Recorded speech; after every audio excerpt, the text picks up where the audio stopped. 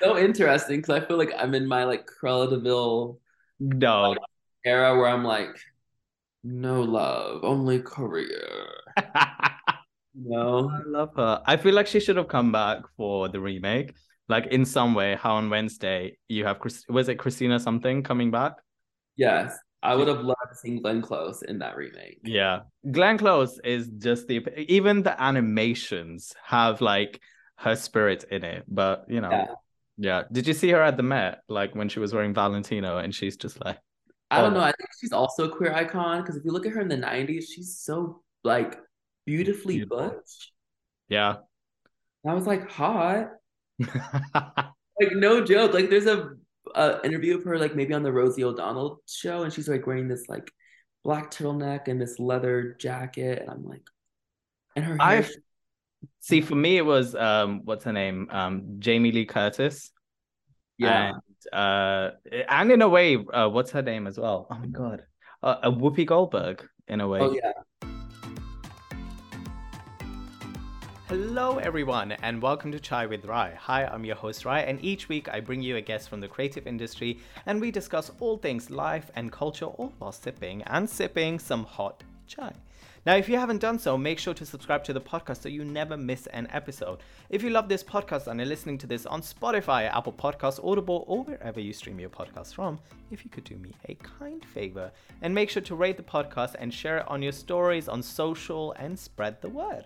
It organically grows the show and connects us with listeners who haven't tuned in before, and overall, just shares the love. Now, without further ado, let's warm up our cuppas. Oh, I forgot to mention almost. If you haven't followed us on social media, make sure to do so and tag us and let me know what you're sipping on whilst you listen to this episode. So I'm going to stop rambling and let's dive into part one of part two with filmmaker, writer, actor, and model Justice Jamal Jones. All right, in an interview for, was it Roaring Twenties, the podcast, you say how you think of yourself as a queer romantic person. So, with that in mind, list three things that have happened to you in a romantical setting that have been, well, not romantic. Okay, go. I fell out of a window. I have thrown up, and I had an asthma attack. Okay, you need to say what happened in all of those three things. Okay, so I actually fell out of a window last year, like in August, September. I fell out of like In a a three. romantical setting? Yes, it was on a date, and I fell out of a window, and it was like really bad. It was like the worst date ever. And they probably thought I was crazy, but I was like, I didn't mean to. I just like this just it wasn't just wasn't a good night. And that's how that night ended. And then I have like thrown up because like you get sick sometimes and you're around your partner and that's not fun. On Like being them? no, I don't think I've thrown up on anybody before, but I've Okay. like been like pretty queasy. And then I also didn't realize that I was allergic to like latex. Oh. So like I would have sex with people and I would have an asthma attack after and I was like, I don't know if the sex is that good that I'm getting asthma attack after this. And then I was like, oh wait, like I'm allergic to latex. Oh, so you're allergic to the condoms, basically. Yeah. Wow. Wait, so Mhm. what does one do now? Just, To like use protection, yeah, just prep? latex free condoms, Wait, am or I daft in knowing that there's latex-free condoms? maybe a little bit. It's like they have them because people are just so allergic to Oh, latex. did not know this. Or just prep, or you're just like me and you're just like celibate most of the time because you're like, I don't know what's happening. But that's another conversation for another We'll time. dive into that later. Yeah. All right. In another interview, 2021, Damn These Heels, Apples and Trees, short programs, post-film question and answers. You described how Lady Gaga's Marry the Night was one of the inspirations for How to Raise a Black Boy, that whole collage scene that she does in Mhm. terms of that. So the representation of that. So with that in mind and our pre-conversation that we first time had, list three aspects of life and creativity that Beyonce could improve on. Go. I think she could be more honest. I think she life Yeah. no, life and creativity. I don't know. I feel like she's so like I don't know. I think she's honest. I don't know. I think like let me actually think about this. I want to kind of answer this. You don't I have to. Don't let the beehive come for you. I don't think I don't really honestly I don't really know. That's okay. I don't even know if the Beehive is really still. I think they're still working, but I'm like it's been so long. You know what I mean? It's kind of like Are you tired. You still know on what I the mean? Like rota? yeah, I don't know if they're still functioning. Like I feel like it's like Twitter. I feel like it's still working, but like no one's really working there. You know? That is true. The In servers. every episode, somehow Beyonce ends up making it into my episode. Either I bring it or in a conversation. And I'm just waiting to get cancelled because of that. Just Maybe you're obsessed. I don't know.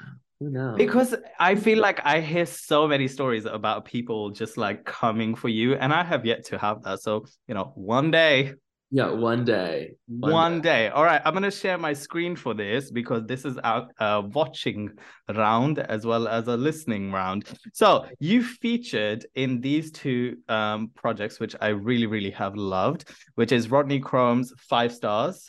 Okay. As well as what is it? A queer love story. This is Magic by a Great Big World. Uh-huh.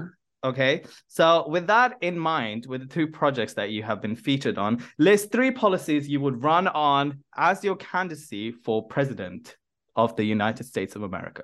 Go. Justice for all. I would get rid of Yeah. guns. Actually, I wouldn't get rid of guns. I would like do what Julia Fox said, where she was like, women should have guns because like penises are like weapons of mass destruction. And I was like, yeah, that makes sense. Like, I don't know why, but that logic really made sense. Wait, did you watch her on Z-Way, who I'm absolutely obsessed with? Yeah. Yeah. I was like, oh yeah, Julia Fox's makes sense. Like sometimes Julia Fox's hot takes are like they resonate really deeply with me. And I'm like, Yeah. yeah, like women should have guns because men have penises. Agreed. Yeah. Yeah. No, I agree with that. I also think like she should have her own show of some sort, which is on like a bigger space. So it doesn't need to be a podcast or a film or a reality TV show. It needs to be she needs to have her own something. Yeah. Julia Fox. Yeah. Yeah, I think it's on its way.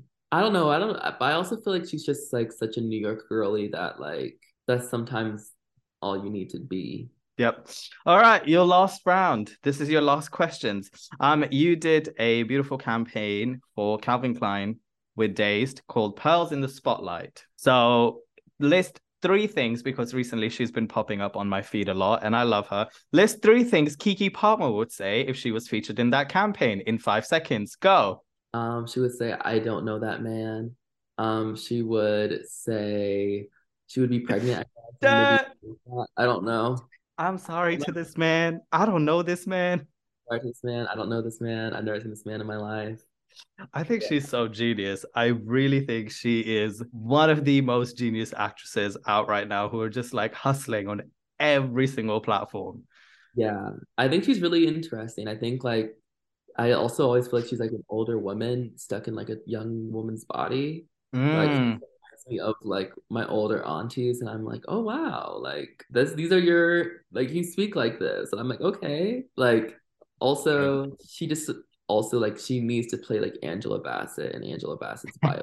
Directed by Angela Bassett or not really? I don't know. I don't know. But I just feel like they're so similar, you know? Yeah. Yeah. Wait, I feel like Kiki Palmer is more funnier though. Yeah. Angela Bassett is much more gritty. Yeah. Yeah. But they have like a similar like they look alike and like it's weird. It's Wait, weird. they did do the film together. Her first film, isn't it? Yeah, like Yeah, Akil and the Bee. that's it. I was gonna say something spelling bee, but that's not it. Yeah. Yeah, But it was good. It was I loved them together always. So I kind of want to see that one day. one day. But they did do an interview recently. What was it for Vanity Fair or something? Which I was don't really, think I've yeah, it was really good. I mean, I can stop this podcast and we can just watch that. seen that yet. Well, more than anything, throughout just watching you this entire week, I said this to you the first time we spoke, I just want to know your skincare routine. And I think people should know your skincare routine. Because it just looks great.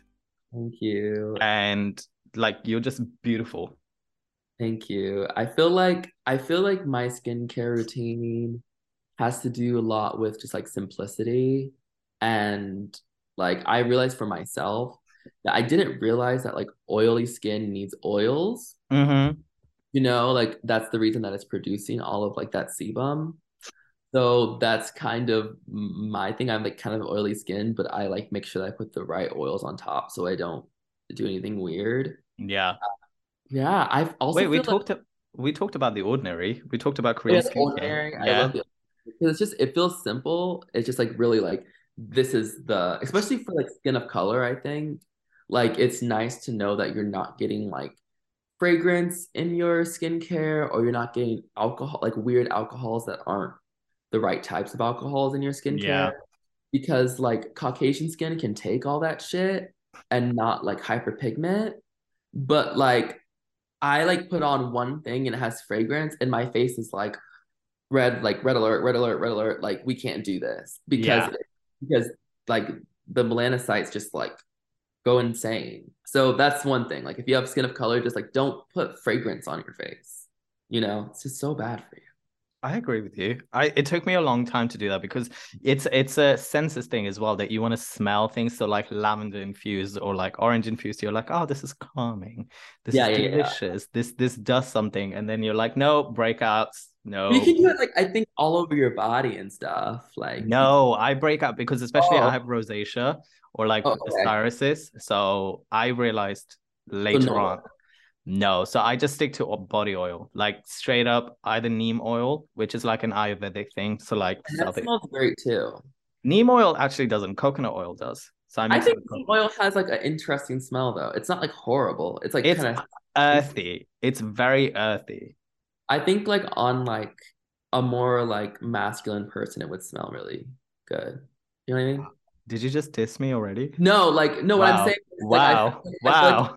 no, no. What I mean is like if you're I'm like in joking. a weird. I know I'm in this like I go back and forth with like gender stuff. Like if you feel like very like masculine and like woodsy one day, Yeah. that's a vibe. Well, I mean, like since we're talking about that, that was going to be one of my questions, which in a lot of my interviews, so like when I was listening to you on the Roaring Twenties podcast, which by the way I'll link stuff to, but go on. You're kind of discussing in regards to pronouns, how you're kind of making it not adjustments, if I'm paraphrasing, please correct me, but in regards to being non-binary. But then when you did the ABC interview, you are very much standing that you use they them pronouns, you are non-binary, and then watching a lot of your things, I was very intrigued to know, how do you sit with sexuality and gender today?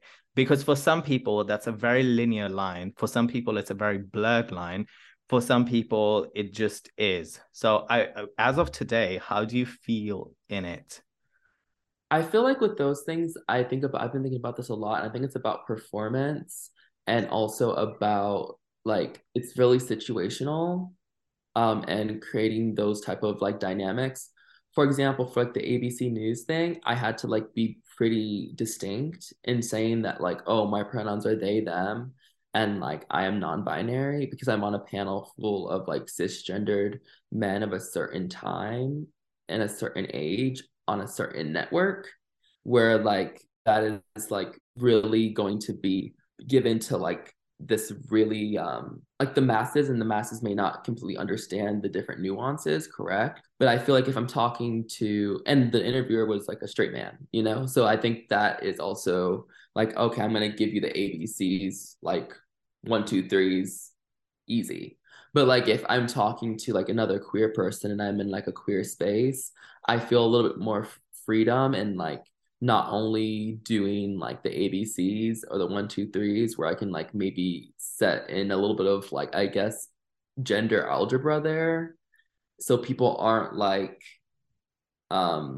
it's not like for me when I'm around queer people, I'm really kind of open with I think pronouns and usually people who like I am comfortable with, I'm really open with pronouns with my friends and my family and things like that because I feel like it also informs that.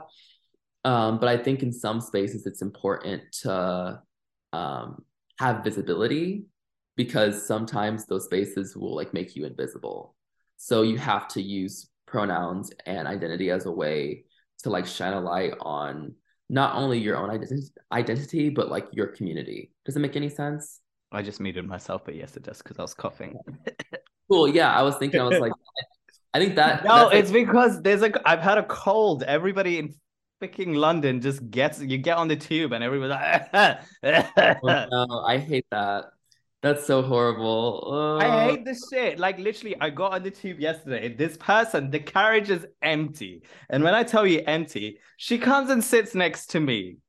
Old lady, bless her soul, everything. I moved to like my gloves and my book. And she's just like I'm just like, woman, Like not this. You said I I can't. can't. So yeah. So I've got the cold now. But yeah, that's like my idea on gender, I guess. And also, I guess with sexuality, that's also different. I don't know how I'm feeling about those things, like I was saying earlier. I've been, I think, looking more into like the performance of sexuality and sex recently, and like really trying to figure out those dynamics, even within myself and in the past. Right now, I'm in the like right now, I was a contributor to a book that's coming out in February called A Pill for Promiscuity. It's about gay sex in the age of the pharmaceuticals. And the editor for that, Andrew Spieldenner, we've kind of been in the talks about a new kind of book project that is talking about, I guess, just like overarching like blackness, queerness, and criminalization. And they wanted me to talk about like what does the future of this look like? Like how can we like reclaim those things?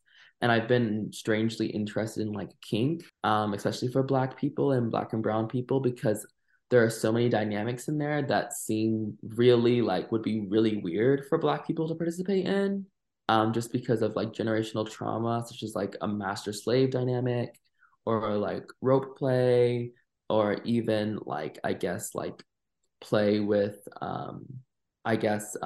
leadership figures or figures Power in power. dynamics.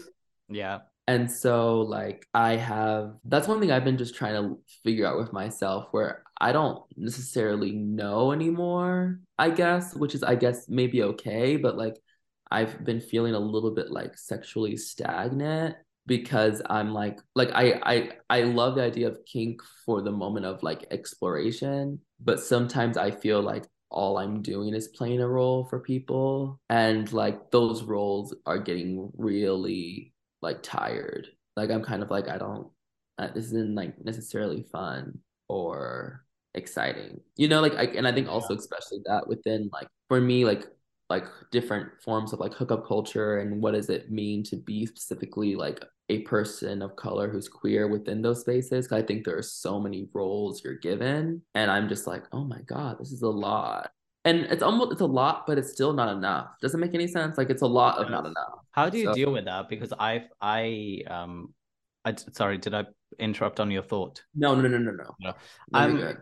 I always find it intriguing when we're dealing with sexuality and gender and the bystander of what that is. So whether it be queer, gay, bisexual, trans, the intersectionality of that and what the bystander of that is, but then our personal journey. And sometimes, like you're saying, it gets overwhelming. But how do you deal with that emotional aspect? Just like you said, it gets tiring. I feel like sometimes it's saddening as well because there's a lot of people that you can't talk to, even within the community. Yeah.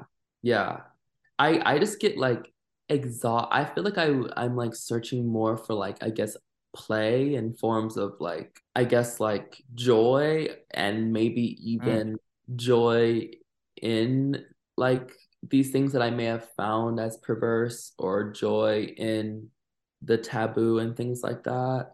And I've also started to feel a little bit like bogged down by feeling like I'm replicating like straight sex for people, or like there's this idea of like straightness has become so, I think I feel like in some ways, like because of the progress of queer people, there's been kind of this strange alignment towards straightness in some ways of like, oh, if like we're the same and like we're not, and like we live different worlds and we have different dynamics, and like I don't want to have like a straight relationship with someone.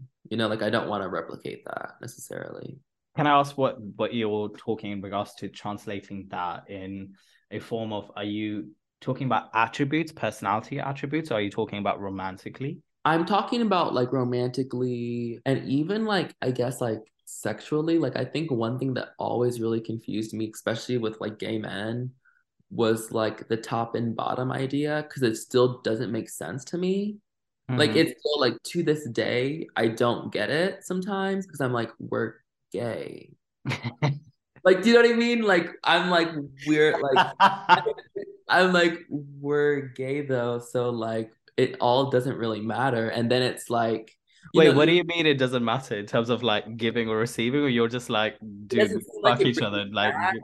Like, it doesn't even really matter. Like, you don't even need to like necessarily like if we're queer, you don't even need to necessarily like penetrate someone to have sex. Or fascinating. Wait, why do you say that? because I feel like if you think about it, like if for me, it's like if I think about it, it's like if you don't, if that's not like the situation that's working sexually, there's a Yeah.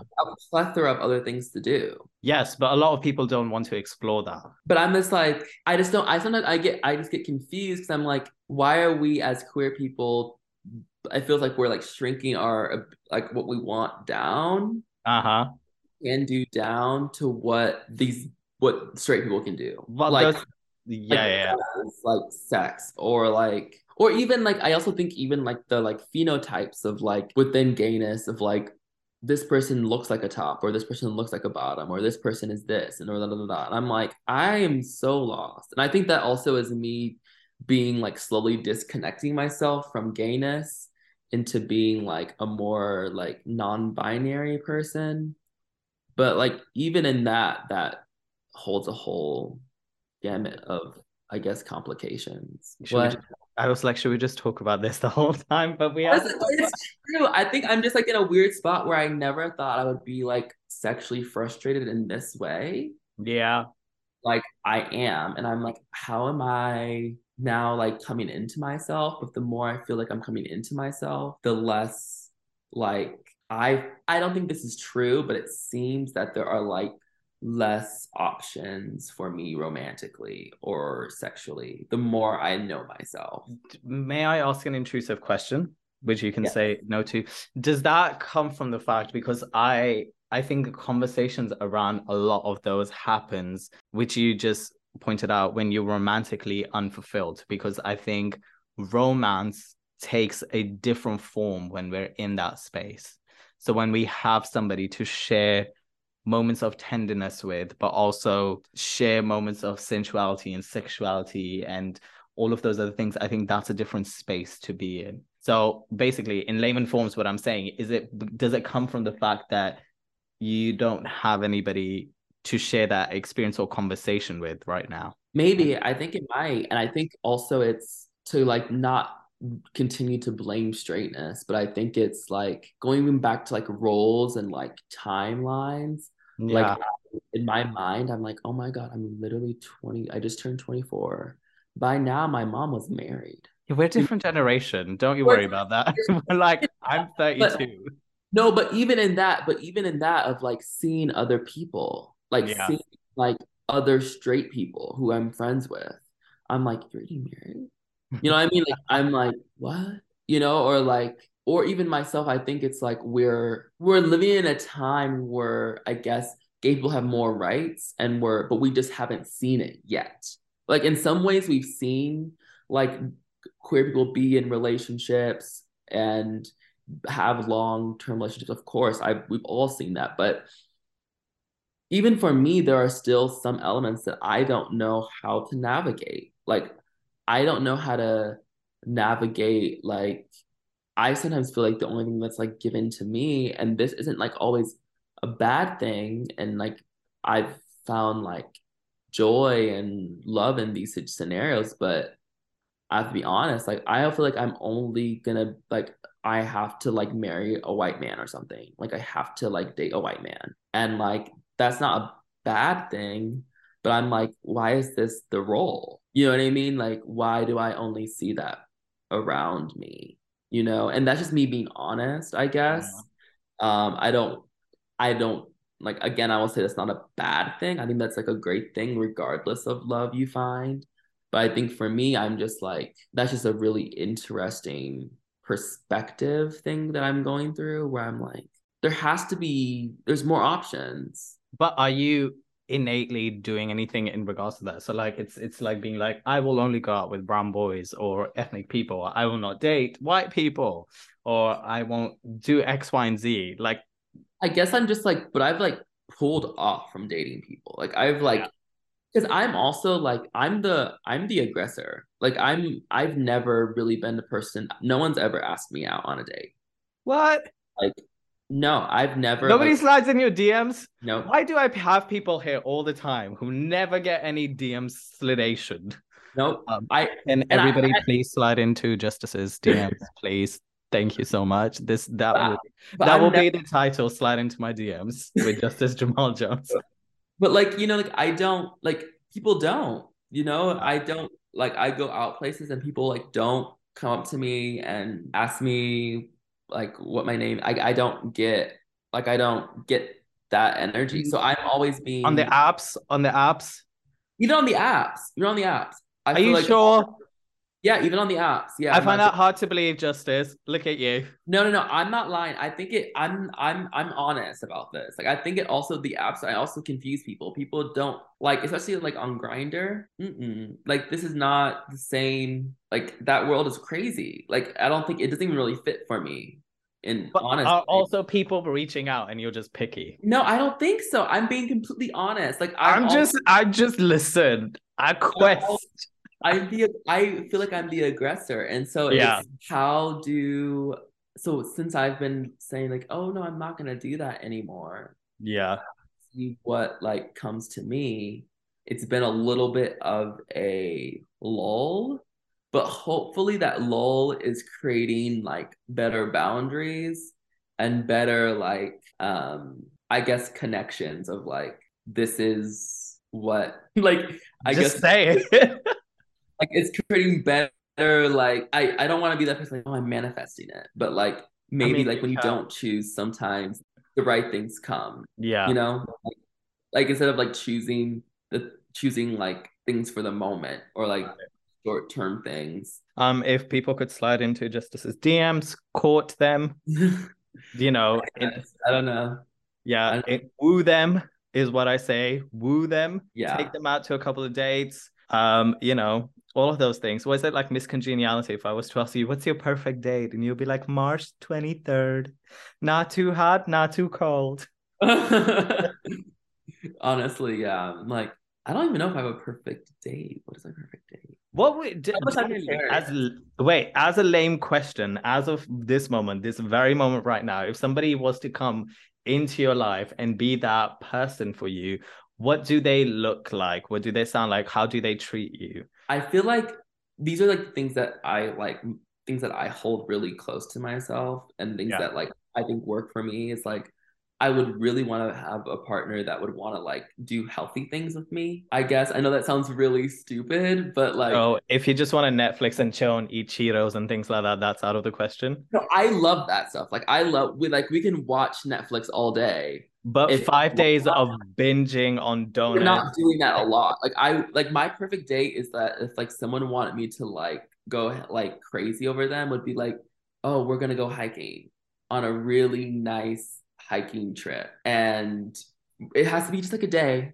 That's my nightmare. And we go hiking, and there's like, and we're not like running up the hill, but like you brought like snacks and A knife if in case somebody decides to do yeah, a thing, guns, a whole arson. Because but we got like we're doing something or like we go on a boat or like you like you know what I mean like I'm adventurous like I want to got it. do like I want someone to take me somewhere Okay.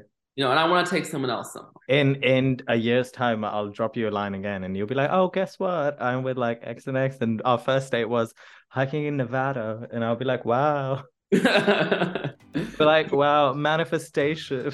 Who knows? Oh God. Well, shifting gears because we've talked about love, romance, and sexuality for such a But long I find time. it so interesting because I feel like I'm in my like Cruella de Vil No. like era where I'm like no love, only career. I You know? love her. I feel like she should have come back for the remake. Like in some way, how on Wednesday you have was it Christina something coming back? Yes, I would She, have loved seeing Glenn Close in that remake. yeah. Glenn Close is just the even the animations have like her spirit in it. But Yeah, yeah. Did you see her at the Met? Like when she was wearing Valentino and she's just like I don't all know. I think she's also a queer icon because if you look at her in the '90s, she's so like beautifully beautiful. butch. Yeah. And I was like hot, like no joke. Like there's a interview of her like maybe on the Rosie O'Donnell show, and she's like wearing this like black turtleneck and this leather jacket, and I'm like, and her hair. I see for me it was what's her name? Jamie Lee Curtis. And Yeah.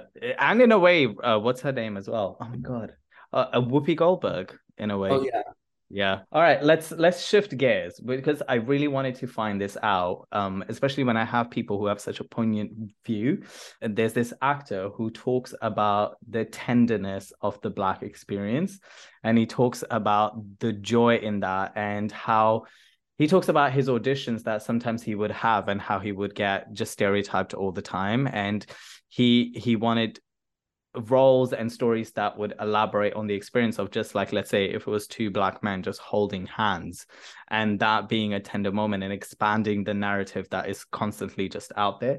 And I found that in your interviews and in watching How to Raise a Black Boy, that was something that I don't know if I'm just reading on or if I'm projecting, but that is something that comes out a lot. And I'm intrigued to know, going through this quest myself, of what is it that I want my work to now project in this point of my life. Where does this passion really stem from?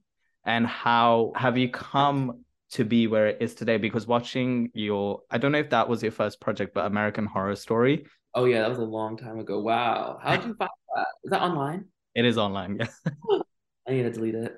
I mean, I can say, no, don't delete it. I think I have an obsession with like beauty and like with beauty and things that are like quite ugly. I don't think things can exist. I don't That's why I'm quite skeptical of beauty a lot of the time. Mm-hmm. And because I feel like beauty can only exist because of maybe some sort of violence in some ways that I kind of think of. And that might be a bit pessimist, but I think that almost, but when we find beauty that is like really organic and natural, that is like like so precious and so like something to be like taken care of. But once it becomes kind of like possessed, it gets I think it's tainted. But I think with my work, I think I've been trying to live in both of those forms of like duality. Like I love like with I think with the things, the visuals I want to create, I think I just want to make honest art more than anything. And I know that sounds a bit cliche, but like honest for me, I'm not really a person that is trying to be representative of an entire um, demographic because I don't think I can do that, and that's just me being honest. Like I don't think someone's like, oh, this is a great story that represents the Black community, and I'm like, I don't think it is because this is just my perspective, and I am not the Black community. In order for us to see representation of the entire Black community, we need more than one person at the table. Like we need the whole table. But I think sometimes there's something the opposite of that, using those things to get ourselves into the door and getting things like project grants or applications. Yeah, most definitely. Like using like those things to get us in the door. But I also do think like that's one thing that I've been really trying to think a lot about where I'm like, oh, like representation is such a huge, huge word. And like that is still like a goal. Like it's still like an idea, you know? And I think we're still kind of pushing towards that. And I think also if like with tenderness, I'm trying to always kind of like trying to stylize my emotions in different ways. And I don't know, I've just been realizing that there's a lot of like things are not always black and white, and emotions and feelings aren't always black and white, and things that are tender and like that, like seeing two Black men hold hands. might feel more tender than seeing two white men holding hands to some because of more struggle that those two black men have had to face to do that. You know, Mm-hmm. like an immediate ability to do that in some ways within other types of people, I guess. So my question to you is this: why not theater? Why not radio? Why not other things? You went into filmmaking, and then from me as a consumer of your product, it's a very stylized, conceptual way that you have shared your vision with us. Did you know that you were always going to be like this, or that was the work? That's intentional or not really intentional? I think so, yeah. I Yeah. think for me, like I've always been a very visual person, and I think I always saw visuals as like, I guess, puzzle pieces when I was a kid. And even now, I feel like visuals tell us a lot about people and they're like great cues. And I think sometimes my visual intelligence wasn't, and I think in the same way with a lot of queer people, wasn't celebrated in school. Like I think queer people in general just have this incredible intelligence of creating image, and I think that's what we're continuously doing with ourselves, I guess.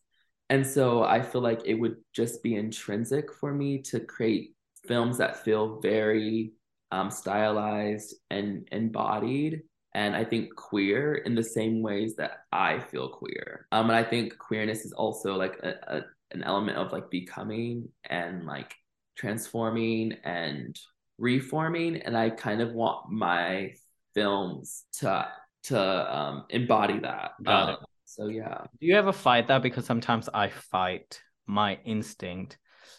Because like running into circles or like going to film school, there's lots of people that talk about having commercial viability as opposed to doing art indie house projects.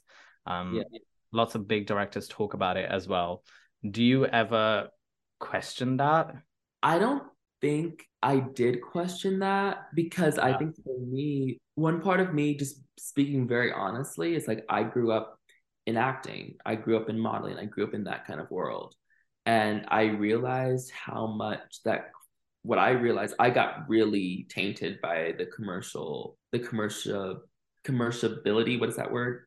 Commercial industry, you can just say. Like how commercial I could be. Yeah. You like, oh, like we like your look because you're just dark enough to be a black person, but you're not too dark. And people like literally saying stuff like that to you. Or like, oh, can they fit this? Or can they fit that?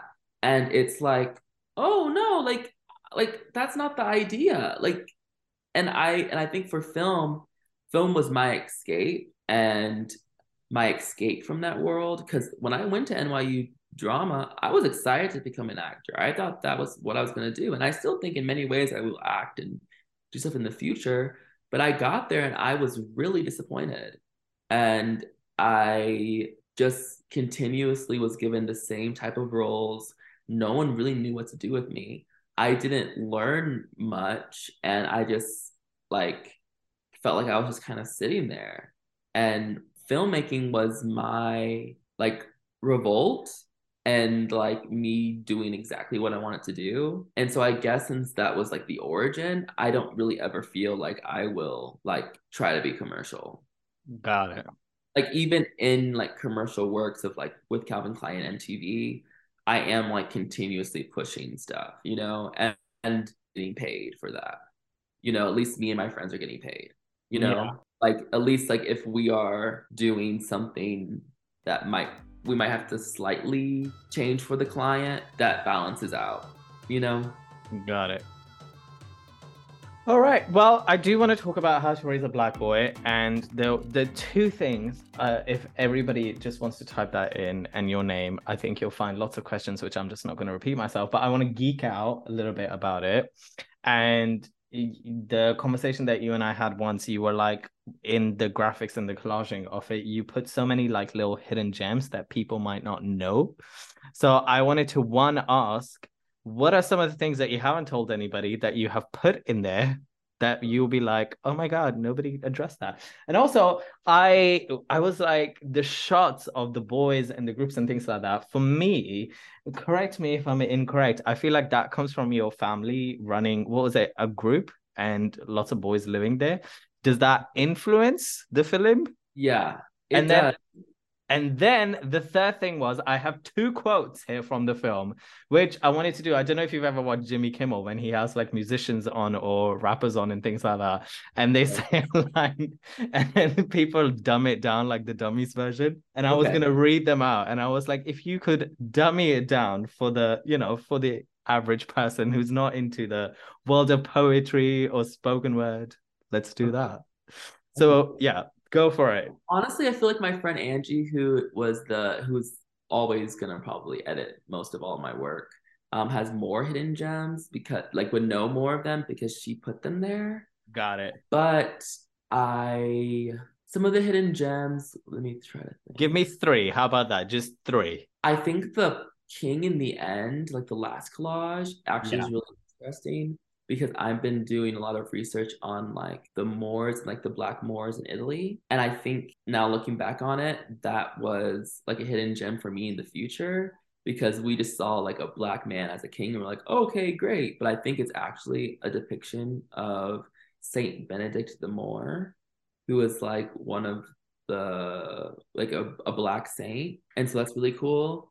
So that's one. Another thing, there are, I don't know, I feel like I said this before, but my mom's paintings are in the film, Yes, you have said that. and those are put in there a lot. There, the little girl, the little there's a part where like the boy turns to a man in the first black and white one. Yeah. That's actually a little girl Oh. turns into an older man, and people don't realize that. There's a lot of gender. Wait, is that catalog images, by the way, or is that people that you knew that you like? They're like archive images. Yeah, got it. Poor But people who it's do can I just say poor people who do archive images. I know I've done archive images, and that shit you get paid like $100 or something, and you're like, oh my God, I got money, and then that shit will get used left and right for certain big stuff, and you're just like, damn it, I should have signed that. it's like we have it. All right. um, what is the other? I don't know what else. What Uh, is there's writings in there that with like some of the birds and things like that that I could for the life of me have never been able to read. oh yeah, they're like really loopy and like Yeah, kind that of, I I think the first one says Hermes, flight and other. It's about like Hermes, and I think he's saying like it's like flight and other. there's like queer and one in black and one, and then I want to say like quest or something like that. Yeah, that's like the third one. I'll look into them and I'll let you know. Yes, I please. totally forgot, but All right. they're literally three like kind of chapters in the book. Yes, which I just picked on today. I was like, Yeah, I didn't realize that it was divided into three. All right, shall we do the lyrics situation, which I yes, feel like I kind of know, but you said every time everybody watches it, they have their own interpretation of it, and you want to kind of leave it. So this will be your interpretation of two little sections that I've pulled. So I'll stop at every full stop, or do you want me to say the whole paragraph? no, to say the full paragraph. Okay, this in no way is going to be done accurately by the narrated voice that was in there, which was so much better. Mine is going to be dry AF. So just live with it, But this people. will be like British. Well, I'm not really British. Like, I'm born in Holland. So this will be, It will sound. it will sound what it will sound like, kids. Just deal with it. Daddy hated them stories and said they would make us into fairies and not the kind from Mama's books. He said boys were to be brave and soon would take place as men of the house.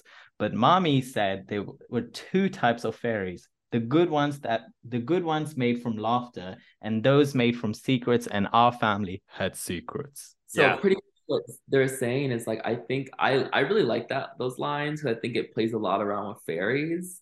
I really wanted to really I think it might have been the 18 like the end of the 1800s into the early 1900s.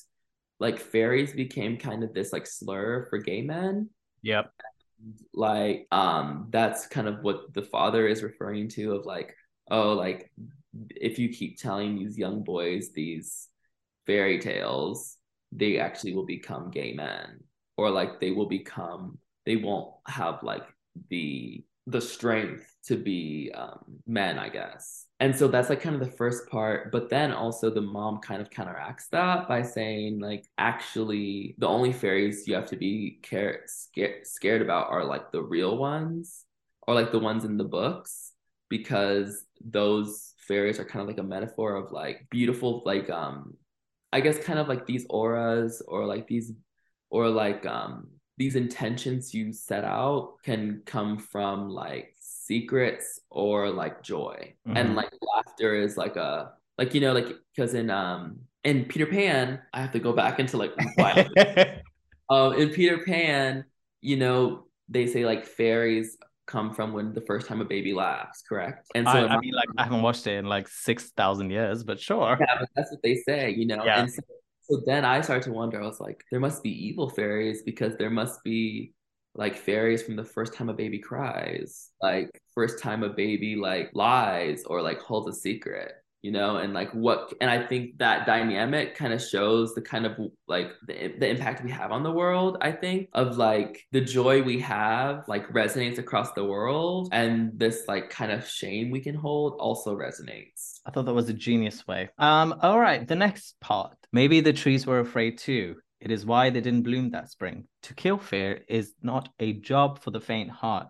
for you must kill a piece of yourself in the process. The creature in your head that consumes your mind, in your heart and soul, making you dormant like the trees. So at first, you'll never believe this, I like kind of wrote How to Raise a Black Boy as like a sci-fi film at first, because I was like, oh, we're gonna talk about like how trees, black masculinity, and climate change are all happening at the same time. I And would then I like to was see like, that version. what?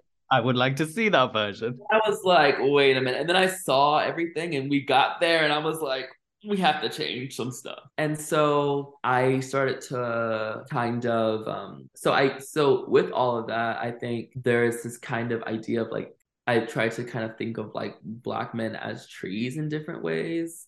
And that's kind of where my brain started with that idea, with the sci-fi kind of film and like deforestation alongside like the mass killings of black people in general. So I kind of thought of like in what ways, like as a black person, when you're seeing your family being killed across the world. And I think as trees, when like if trees were to see their family be killed across the world, instead of to be killed by like an axe or by a machine, they would just go dormant and die themselves. And I think in some ways that's kind of how I started to feel, Yeah. where I was like, oh, like if this is the situation, like I'll just die, like, and I'll hold myself back, or I'll like just numb myself away. And that's kind of the whole idea, but of like, and I think also the metaphor for me and like my own mental health was like, we go through these periods of like dormancy, and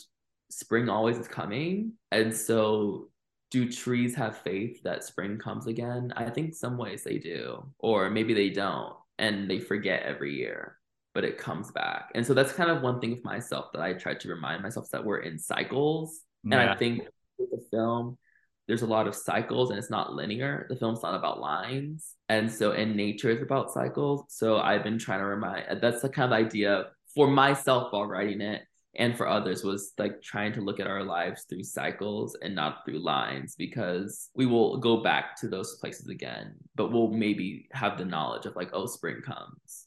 Got it. How much of it, I'm curious to know, just you wrote pre and post in terms of the narration. It was probably like 40-60. I wrote like 40% of it before and then 60% after. How do you, I'm intrigued to know this when you write your treatments and when you're doing stuff, how do you shoot specific shots that is it a much more like a holistic experience that you end up shooting a lot of shit that's just gonna make sense with like the narration, or you're just like, dear God, I hope. Okay, so this was my idea behind it. I don't know if this works. I don't know if this is true. I don't know if this is how people would tell you to do it in film school. But I was like, okay, so these are the shots. Like I had my shot list, and my shot list was, and I had a script too. And I was like, okay, so boys come in, they run in the house, da da da. And there was no, Storyboarding, basically. and it was just visual at this Yeah. point. all visual. And I was like, there will be narration over this eventually. But I don't want to get the, I don't want the, what I did not want to do was write for me.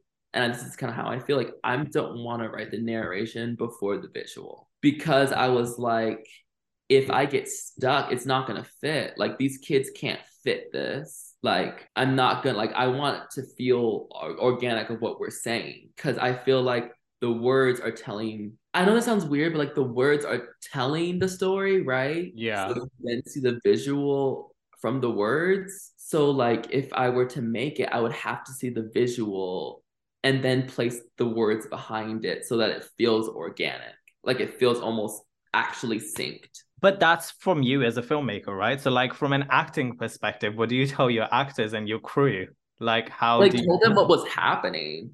Like I Yeah. told them kind of what was happening, but also we like but we lived what was we like did what was happening in the moment. Like we like said this is the idea. Like we knew we were talking about like the trees and like things like that. And I gave like really broad ideas, but it wasn't like, oh, this is your point and you need to be here.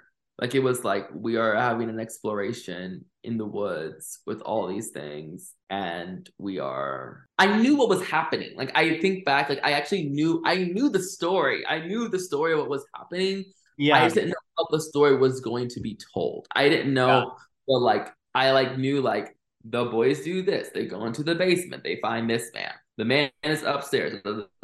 They go away and they run away. They run. They come back. They go. Like I had all that stuff, but I Yeah. did not have the narration to go over. What, just pause that thought. So, what about the MTV piece that you did, as well as the Dazed piece that you did? For the MTV thing, we had that kind of all. It was all the same. It was all like one script because it was like a commercial Yeah. kind of thing. So it was like the script was already made. We already knew what we were gonna say. We shot everything exactly the way we wanted to shoot it. The Dazed one was that was actually really fun. It was like we had a script and it was really fun. Like the script was really cool, but also we it was just like interviews as well. Yes. Also done in 3 chapters for me. Yeah, I like threes. Yeah, it's like the act of three. So this you learn in script writing all the time, which is like 5 act plays, 5 acts, 3 act structures, and things like that. And I was Yeah, just like, this is very much, but done in a very cute way, for a lack of words. Like, I love the yeah, truth and dare at the end. yeah. It's like it should be like feel somewhat honest, Playful. and like we're changing, like people like we get to know everybody. We've gone through everyone's interview, right? And then we get to play truth or dare, right? And we see that, and then we have that last little dance thing that is like, Yeah. and then it ends, but it still goes back to kind of what was happening in the beginning. Got it. The arc, the overall arc. Yeah, like the Yeah. phone call, you know.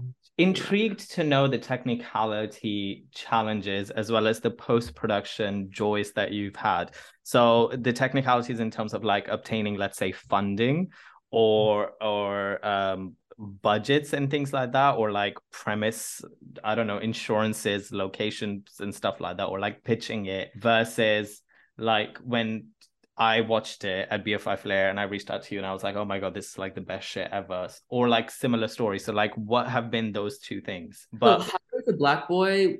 I still am kind of amazed on how it was done. I think I just went into like a extreme amount of focus that I'm still trying to deal with myself. Because it was really, I just really was like, we will make this film. And we did some crowdfunding. I paid for some of it.